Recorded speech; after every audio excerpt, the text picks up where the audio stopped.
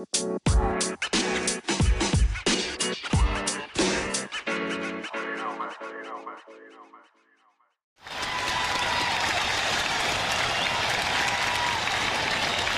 and welcome to another episode of Tales from the Doghouse, Separation Anxiety Explained. I am Ness Jones and I am in Australia from Separation Anxiety in Dogs Decoded. And with me today is the lovely Stacey Bell with Focus Fun in the US. Thanks for joining us today.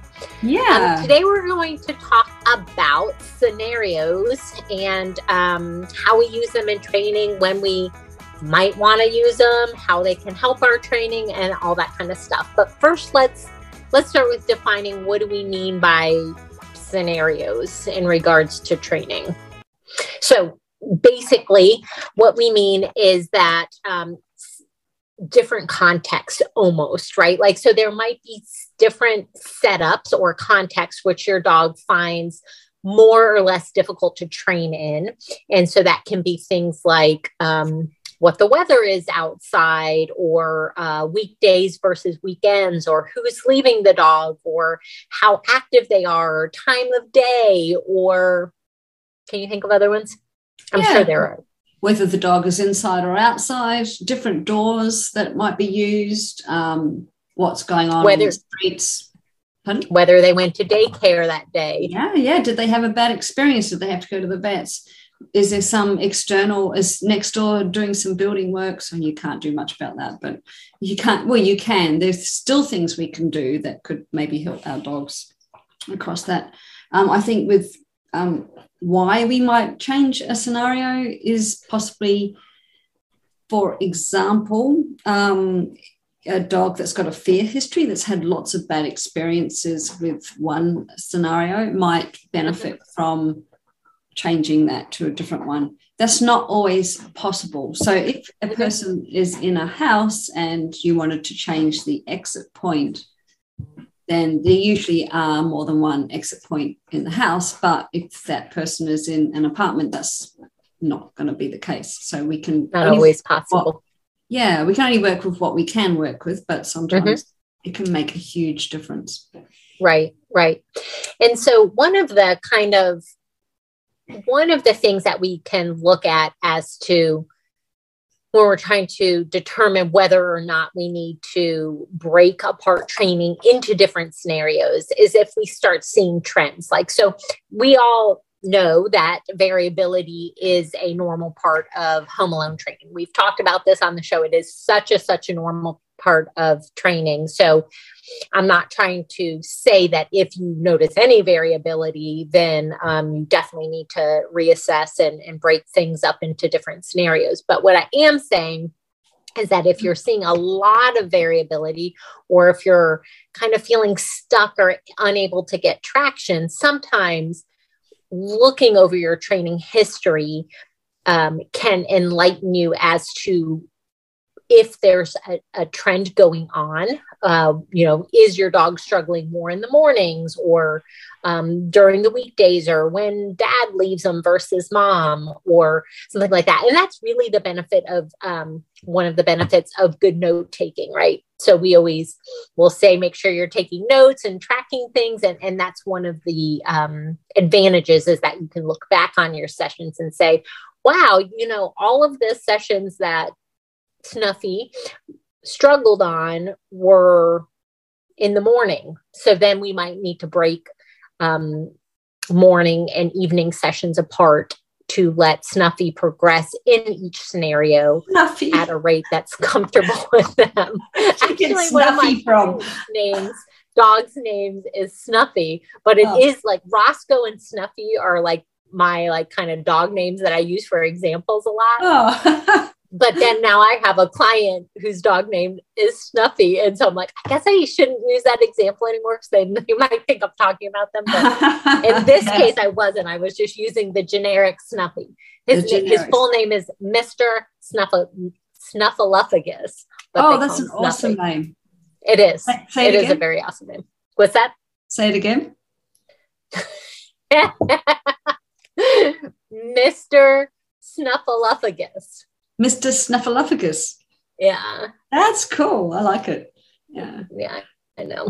I like it too. I had one client that had she had to have a hustle bustle in the morning training plan because that was threw the dog out a lot. Yeah, that was an interesting one. Yeah. But so obviously the training scenario started without that scenario. Mm-hmm. Right. And that's so often. Yeah, that's so often what it is what we are just training. And then we see, like I was saying, we see these trends start to develop. And that's one of the advantages of working with a trainer, is that somebody has eyes on that kind of stuff for you and is, trying to look for patterns and trends and then adjust training to be most efficient under the circumstances that we're seeing. So shout out to Jenny and Benji. Jenny's dog Benji is 10 years old. And he was actually fine home alone, which is really interesting. But they went out one night and Benji had a really bad experience. It was a nasty storm and then he just couldn't cope. So at the moment, we're doing their training plan during the day, but we will look at changing that scenario at some point. But we're just building up a nice bank of time at the moment to get him used to being home alone.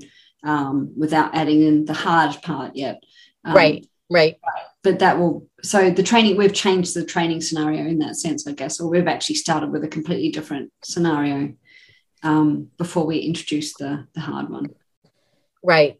Yeah, that's a good idea. The other thing that I was thinking about when you were talking about that situation is another situation that's kind of unrelated to trends per se, but will make training more attainable as you increase your durations is having kind of like your regular scenario that you've been training mostly in, and then having an easy win scenario. Whereas like if you're up to an hour, like some people even 45 minutes, they don't have time to train for an hour every day necessarily. So having an easy win scenario allows you to progress in your regular scenario, but then also have days of the week where you're having, 15 to 20 minutes exercises just to keep that kind of training mode going during the week. So you're still getting your five or 6 days a week in. Yeah. I think one thing that is very much a pattern that I notice, if we're talking about patterns, is the times when the dog doesn't do well because they haven't had their normal exercise or enrichment regimen.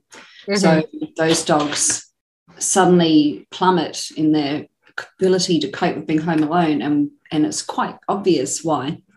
So that would be something that you're not changing the training scenario so much, but you're making sure that things are in the right place, so to speak. Right.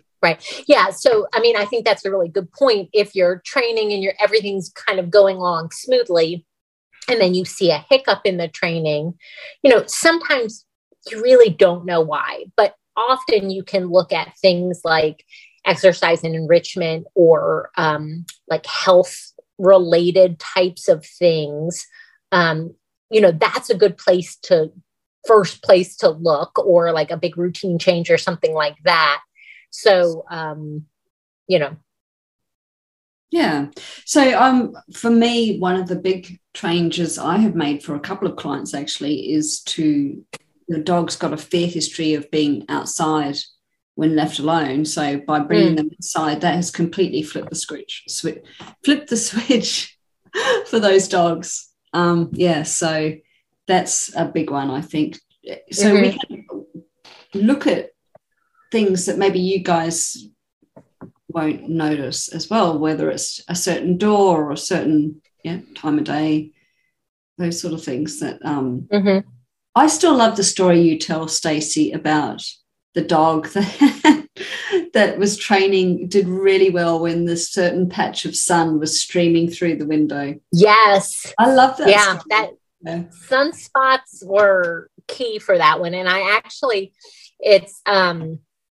I've noticed that amongst other dogs too. And I if I was the inventor type, I would invent a Sunspot machine. Well, because it made such a difference for these few dogs that I'm like, dude, if there was a Sunspot machine, they would buy it and their dog would be acing every session, Maybe, I mean, you could buy those studio lights that have a lot of heat come out of them. Yeah, that's true. Maybe they could just do that instead of like me going through the process of inventing something. Yeah. It's not likely. I mean, it's probably not going to happen. Yeah. It's probably not going to happen. If the sun is like to the west and the windows facing the east, they could set up a series of mirrors to reflect it and bounce. Nice. Until it gets into the spot. That sounds really complicated, but I like it. I like it. I think for me, the most common scenario, like different scenario that I use, almost all my clients, I set up with an easy win scenario, just because, if you're short on time, I feel like better to get in a quick short one than anything else, than not doing training at all. So I have easy wins for most of my clients. And I also, for a lot of my clients, there will be a time of day / activity level. Like sometimes it seems like it's time of day, but it's mostly that they're just more active in the morning or more active at 4 o'clock if they're a puppy. That seems to be the case for a lot. So, looking at that seems to be a big one.